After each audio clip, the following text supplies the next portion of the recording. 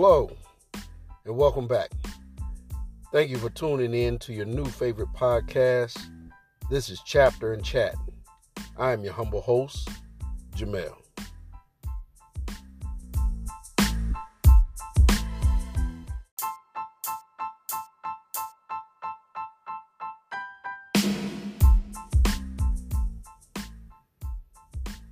Well, in this season, we're dealing with New Visions for Black Men by Dr. Na'im Akbar.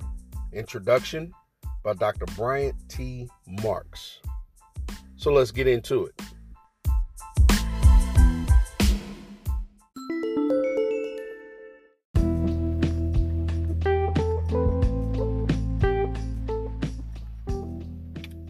All right, so here we go.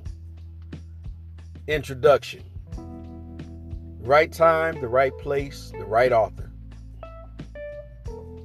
It is my distinct honor and pleasure to offer introductory words to the updated version of a book that changed my life, written by a man that inspired a people. I read Visions for Black Men in 1982 as a sophomore at Morehouse College while taking a black psychology class. The fact that Dr. Akbar was a professor at Morehouse during the 1970s, and that we both went to the University of Michigan for graduate school, established a virtual connection within my mind about which he did not know until several years later.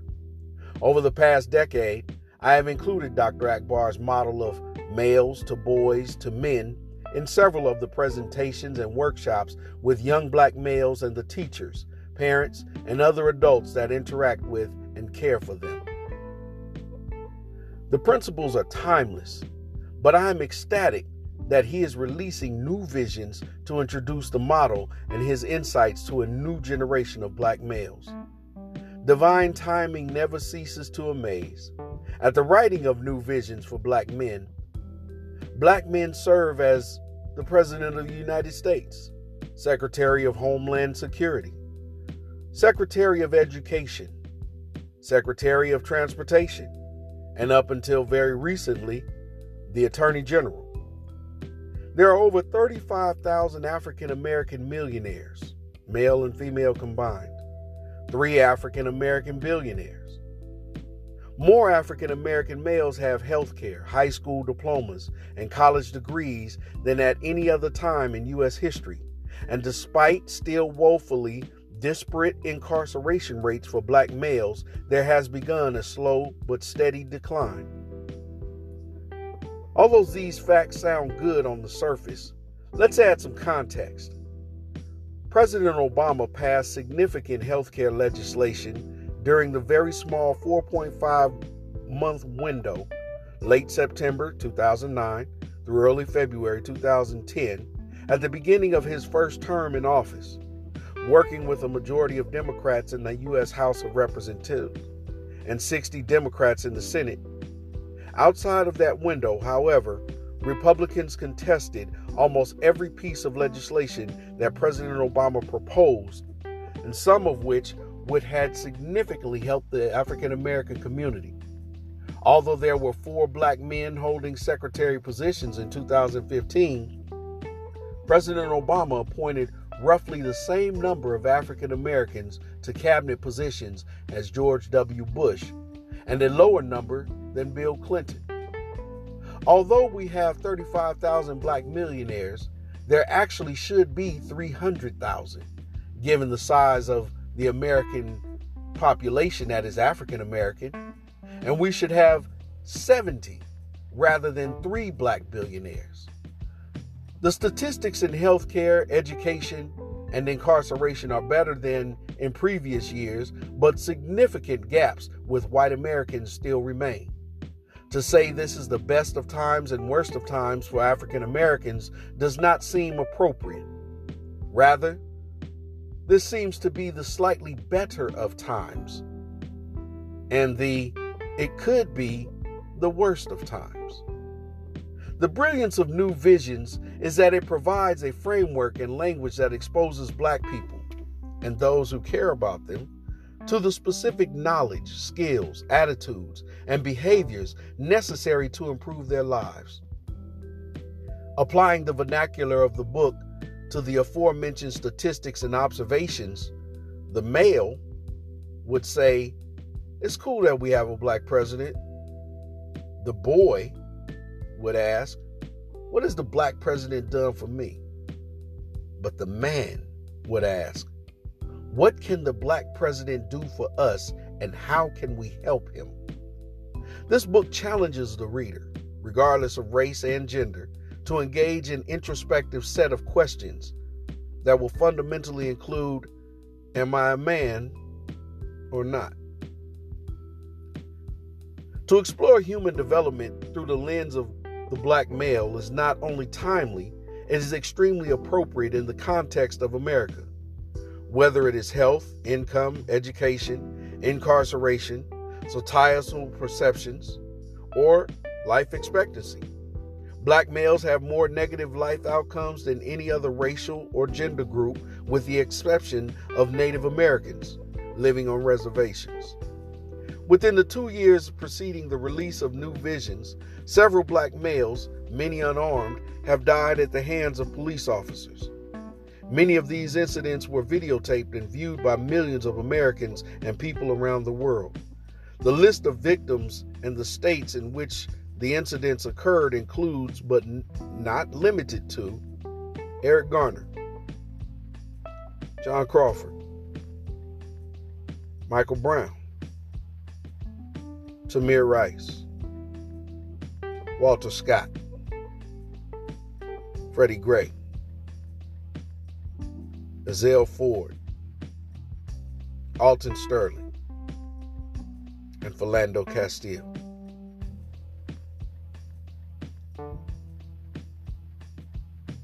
Videotapes notwithstanding, less than 3% of police that killed black males have been convicted. Males and boys will not have the self-knowledge, selflessness, confidence, independence, and commitment to justice and their people to speak through to power regarding the unjust killing of young black males, but men do. While some males and boys may forward a Black Lives Matter quote or march in a protest, which they see more as a fun activity that everyone else is doing that in a demonstration of deep conviction, the man will complement marching with political, economic, and spiritual strategies designed to improve conditions for the masses over the long term. Men vote, men read, men create, men organize, men pray. Men are disciplined.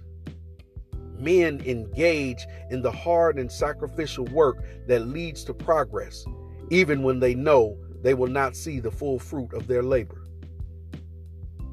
In the face of negative societal challenges and negative outcomes, many black men have transitioned from the maleness of the caterpillar to the boyhood of the cocoon to the manhood of the butterfly. The analogy of the caterpillar, cocoon, butterfly metamorphosis used in New Visions is a vivid and compelling illustration of development that allows the black male to envision himself in 3 distinct but naturally progressive stages.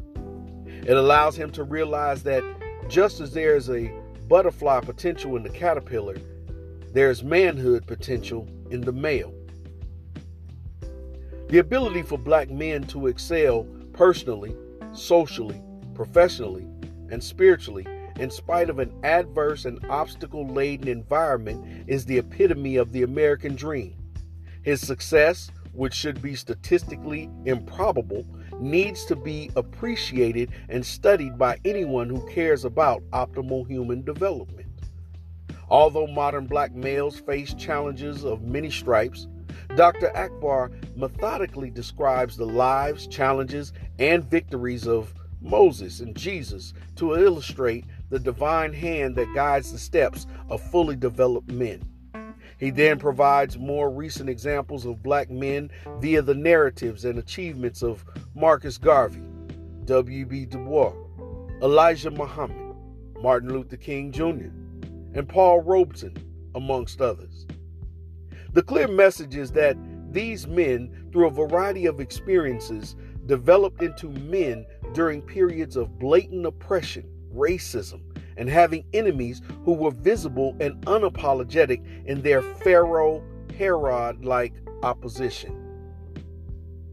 These men, in the tradition of other great African men, felt justifiably entitled to be human. They are the Imhotep, the Ramses, the Akhenaten, and the Mansa Musas of the modern era. As the first people to exist and think and create civilization, the African man has more experience with being a man than anyone else. He is the first manifestation of God in the flesh, and as such, he should never feel subservient or second to anyone else. It is my deepest hope and expectation that this book will inspire and challenge modern black men to reach true butterfly manhood as it has for me. Peace and blessings. Reverend Dr. Bryant T. Marks, Sr., Atlanta, Georgia, July 10th, 2016.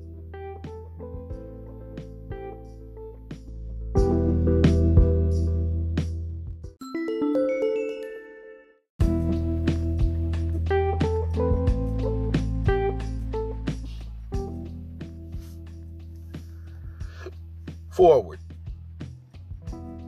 I first met Dr. Anaim Akbar the summer of 1994. I was president of the University of Toledo Black Student Union and working for a program called Toledo Excel. The program was taking nearly 24 high school students on an ambitious cultural and academic expedition to Ghana, West Africa. And Doc, as I would refer to him years later, was the lead U.S. academician providing instruction during our courses at the University of Ghana at Legon. I watched as Dr. Akbar navigated with ease both the intellectual engagement of students during the day and the psychological support of young spirits during evening mentoring. It was during this experience I realized that I wanted more exposure to and tutelage from this giant spirit. Upon returning to the States, I immediately picked up Visions for Black Men, published only 3 years before I cracked its simplistically bold cover. The book spoke to me immediately. I tore through its pages, convicted and inspired, informed and directed. I had a dad that was present in my life and a village of men who had invested in me. But no previous instruction presented such deep insight into the psyche of black men, the historical realities that impacted our present situation, or the unapologetic accountability required to become a man. My problem at that time was I was 20, arrogant, rebellious against being mentored, budding talent potential, but had not created an ecosystem of elders to guide me or develop friendships that welcome the kind of transparent engagement that helps men cultivate each other in a better way. I was a boy trying to guide myself through a manhood curriculum. As a result, this early phase of my development was a short-lived process. It would be nearly a decade before I picked up Visions again for personal use. It was a terrible personal moment. I was in the midst of a divorce, was an inconsistent dad, and was in a crisis of character. This time I cracked open Dr. Akbar's work looking to discover what my own vision of manhood was. I was immediately forced to look into a mirror, and the reflection staring back at me was that of a grown-ass boy pretending to be a man. Chapter by chapter, I acknowledged personal flaws and developed strategies to address them. Chapter by chapter, I saw the errors I'd made in establishing and operating in relationships and began to see new ways to love. Finally, I constructed a vision for manhood that was divinely connected to my purpose on earth and started walking towards it. I haven't stopped. Visions for Black Men became the lifeline that helped me go beyond the rhetoric of manhood and dared me to develop a manhood strategy. Nearly another decade has passed. I'm in a wonderful marriage, love my daily interaction with my children, and even in my imperfection, see a man in the mirror I am proud of, using his gifts to enrich his family and the world. You may be asking why I'm talking so much about myself and not the book. I have come to realize that books are empty words if the instruction on the pages doesn't lead the reader to transformation. I am more equipped to tell you about my own transformation than I am anyone else's. But as was my very transformation, aided by the visions of black men, that led me to use the book as I assisted brothers in going through their own journey.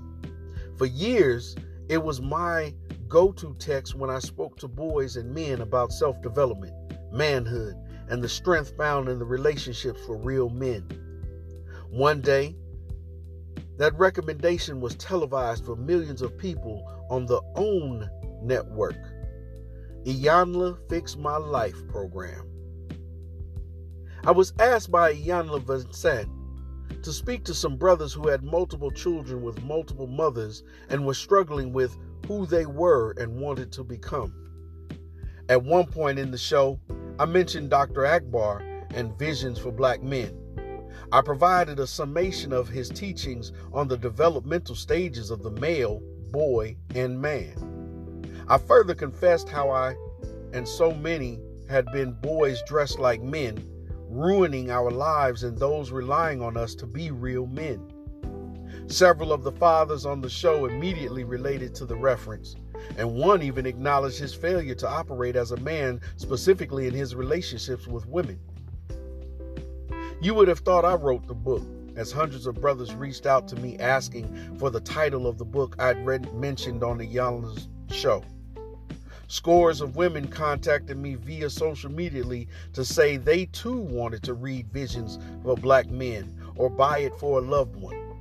But the correspondence I was most excited came from Dr. Akbar's son, communicating the increase in requests for the book and if I was open to speaking with Doc. Writing this forward is the completion of a cycle. As men, we are often presented with information that inspires us, but doesn't motivate us to move. We are often led to move, but lack the support and mentorship required to truly evolve. Still, many men have the inspiration and motivation coupled with instruction, but have never built a circle of accountability that ensures that they are surrounded by men to encourage their best potential and not boys that validate their weakness and immaturity. I can tell you that Visions was one of the many tools I needed to begin a journey of manhood that has, and I pray, will never end. Dr. Akbar's new Visions is poised to enlighten both boys trying to develop their vision of what manhood will be for them, as well as men looking for an evolved sense of self. As you read this reimagined Visions for Black Men, imagine, seek, embrace, and claim your best self. That man inside you longing to live in the light of day, he walks in imperfect character, defying hate in order to personify love and recognizing that the true testament of every man lies in something infinitely more powerful than a title or bank account, but in our legacy, the one that we build every day with each decision. What's the vision you have for your legacy, black man? Now is the time to build. Jeffrey Johnson, CEO, JLJ Communications in Cleveland, Ohio, July 2016.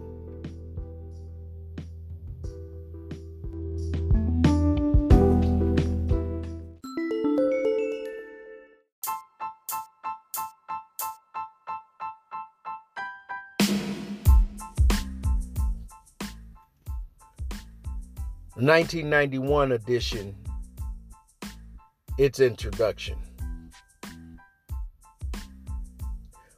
Much has been written and spoken in recent years regarding the crisis of the African American man.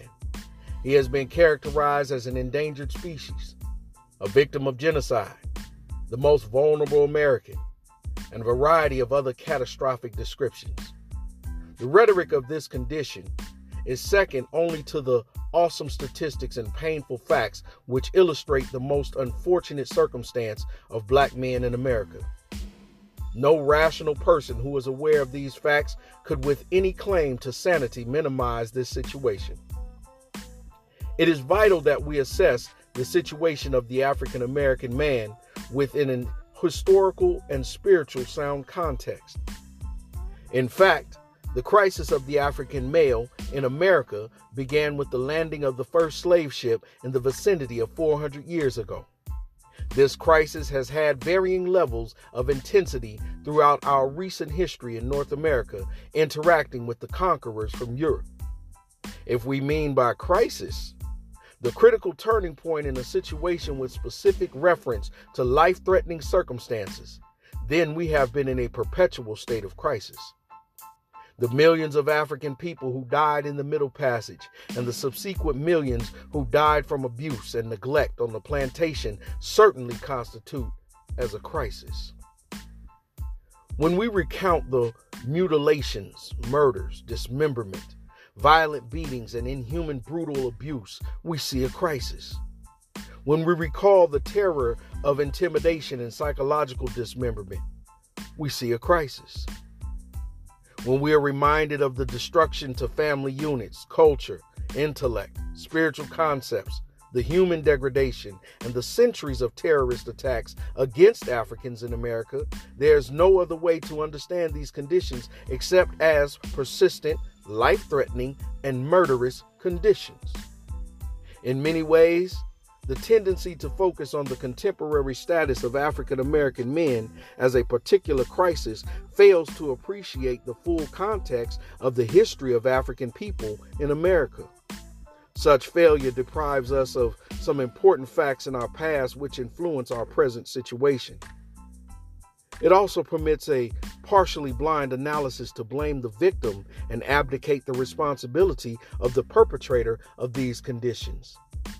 Even more importantly, by ignoring the full historical context of these present conditions, we fail to take note of the very significant fact that the survival of African people under these extraordinary conditions is a phenomenon of miraculous proportions.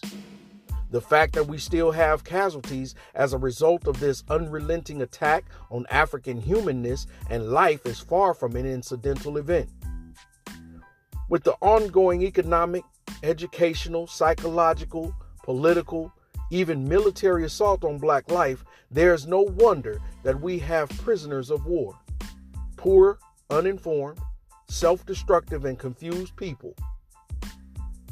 Whatever modern techniques of warfare that might characterize this attack on black men, the conditions are essentially unchanged for the fallen dead and dying, whether in hubs of slave ships or southern plantations, in police-infected urban ghettos, on AIDS deathbeds, or on death row in prisons of America. Death is death, and death has been a constant companion to the black man and the woman throughout the African encounter with Europeans. Black resilience and apparent stubborn determination to survive and thrive are nothing short of a miracle. It would be most informative to assess the potential of anything approaching the African victory over oppression with other human beings on the planet. We were never intended to survive in America, and our survival has been in direct defiance of the most consistent, brutal, and devastating attack on human life in the modern history of humanity. The fact that African people continue to produce exceedingly effective human beings whose intellect, talents, and most importantly, their human sensitivity and moral life have remained intact is nothing less than clear evidence of divine intervention in modern history. When problems are analyzed and approached with the essential focus on the negative, then the solutions will invariably be reactions rather than actions. Reactions lock you in the construct of the problem. If we look at what's wrong to the exclusion of attending to a model of success, health and solutions, then the consequence will be a social theory written out of despair and modeled in disturbance rather than truth. This approach to experiences will be constant in a state of correction rather than reconstruction or restoration of an order that affirms our progress as human beings. This means that we build a society with nothing more than a few handouts to address transitory crisis intervention, remedial programs, methadone treatments, larger prisons, more effective crime control, drugs for human restraint, and politics of compromise. This is not the stuff that human progress is made of. Human progress requires a vision. This vision must be of an idealized form of how things ought to be, with the focus on the best concept of the potentials of the group involved. It must be based on a vivid and exalted concept of what those people have been at their best. It must be drawn from a metaphysical conception of the order to the universe. It must incorporate the triumphs over encounters with disordered life forms, and it must have sustained conception of the resurrecting, regenerative, and transformative nature of the human existence. This vision for Black men must have several elements. On the one hand, it must be panoramic in its integration of ancient and pre-European intervention in the African experience. The experience of the American Holocaust, i.e., enslavement of African people, the consequences of white supremacy and racism, and the contemporary European American socialization. The impact of each of these components must be considered in any thorough analysis of the condition of Black men. It must break away from the traditional social science conceptions of linear time, i.e., events moving systematically from past to present towards the future. With present causative factors being most influential, it must consider that life events and causative factors cannot be gleaned from observations of the immediate circumstances, but must take account the interplay of multiple and metaphysical causation. Such logic is rather alien to the Western scientific and metaphysical reality. While it is captured in divine scriptures and in the folk traditions of most of the peoples on the earth, it is particularly relative and relevant to understanding the cosmos from the vantage point of African people or Afrocentricity. The vision must also be holistic. It must take into account physical, material realities, mental, social realities, and spiritual, moral realities. Such holistic thinking is difficult for people deeply entrenched in the Western approach to knowledge, primarily a system of analysis that prides itself in its ability to break things down, compartmentalize them, and gain mastery through focus on the fragments. Western specialization is both its greatest strength and its greatest flaw. The fact that they have social scientists with no spiritual consciousness has produced a breed of morally retarded manipulators of human life. The fact that their medical personnel are experts on the body has made them inadequate healers because of their failure to take into account the interaction of the mind and the soul in the process of dis-ease as well as healing. This African vision for Black men must include the full dimensions of human experience and understand that there is no event which does not have simultaneous and systematic impact on other systems of existence. The body does not even experience tension that is not simultaneously registered in the mental and spiritual spheres. Spiritual issues cannot be easily observed outside of some material expression, whether acknowledged or not. A mind operating in a body improperly nourished is deficient, as a body operating with a mind inadequately conscious is handicapped. There is no science without a moral reference, and the visible always has parallels which are invisible. What is tangible is only a reflection of a higher, intangible reality. What is perceived as immediate is only a link in a chain of perceived causation. A vision must be comprehensive if it will serve the role of initiating revolutionary occurrence. Because we conceive this vision for Black men within an Afrocentric context, we have incorporated the elements discussed above. Our data moves seamlessly from the insights of Eurocentric social science to the imagery of religious scriptures.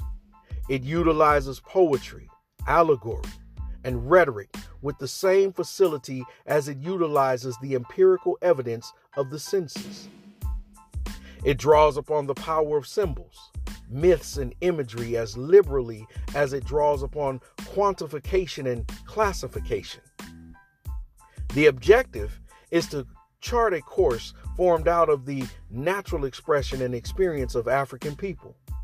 The idea is to view an aspect of our experience, the reality of being Black men, from the full range of what is considered real by the ancient criteria of science as established by African minds long ago. This is the only way that we can build a proactive vision for ourselves which draws upon our strengths rather than our weaknesses. This is the only way that we can move beyond seeing ourselves as endangered victims and seeing ourselves as agents of self-determination and determining creatures of change. This is the only way that we can be and begin to conceptualize our reality from the vantage point of our own center rather than being the exceptional case on the non-normative scale of someone else's continuum of reality. Our vision must take us beyond where we are to achieve a new and higher state. We must conceive a new and higher state in a new and higher way. In anticipation of my critics, it is rather important that I make several disclaimers. This collection of ideas focuses on the plight of Black men and deals with those issues in an isolated way, which actually contradicts one of my essential principles about being holistic and contextual when analyzing issues. We assume from the outset that men and women are inextricably tied together and fully equal in all aspects of their fundamental humanity. The conditions affecting the lives of African men and women, in fact, all men and women are inseparable, though the images and illustrations in this discussion focus on American men. There is no assumption that these issues are gender specific and do not have a comparable impact on women. The prophetic vision, though, phrased in masculine terms, is not a men-only vision, but a vision for African people as a whole and ultimately a vision for the highest expressions for the entirety of those who choose to be authentically human. So this is not an exclusive, elitist, racist, or sexist vision. It focuses on a particular in order to speak to some undesired and universal issues. We do, however, contend that there are some unique problems that Black men and women face differently. We recognize that certain problems which occur in greater prevalence among one of the other sexes is, again, the expression, the symptoms, and the more global of a problem. Because of the limitations of language and the compartmentalization of logic and Western thought in general, there are inevitable confusions and dichotomies that may be implied but not intended. We implore the reader to be sensitive to these difficulties and to attribute to the writers biases and inhibitions that are the legacy from deficiencies in the system and language that we are forced to use. Finally, I must extend personal thanks to Abdul Shakir, who prodded and assisted me in the project, whose help was invaluable. My office staff, Gloria Mookman, Troy Council, and Andrew Gray, was the muscle behind getting this done. There are hundreds of people who made possible the presentations out of which these essays emerged and whose inspirations and insistence kept me working on the project. My thanks to all of them, my family and the ancestral spirits who serve as agents of the Almighty, whose benevolence has permitted all. Peace be unto you. Dr. Naeem Akbar, Tallahassee, Florida, January 25th, 1991.